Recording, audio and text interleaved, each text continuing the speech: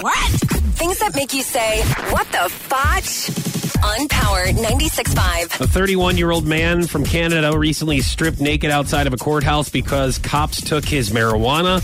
The man claims he is allowed to carry weed because he has a medical marijuana card. Cops arrested the man for possession despite his medical license. He then smoked marijuana in front of the police station before being arrested again. Charges against the smoker were dropped, but cops kept his weed and bong. So he disrobed earlier this week and held a sign that read, quote, "Return my bong, return my marijuana," end quote. I mean, I don't know a lot about this situation, but if he has a medical license or whatever you have to have, then why'd they take it? Do you think they wanted it? For evidence.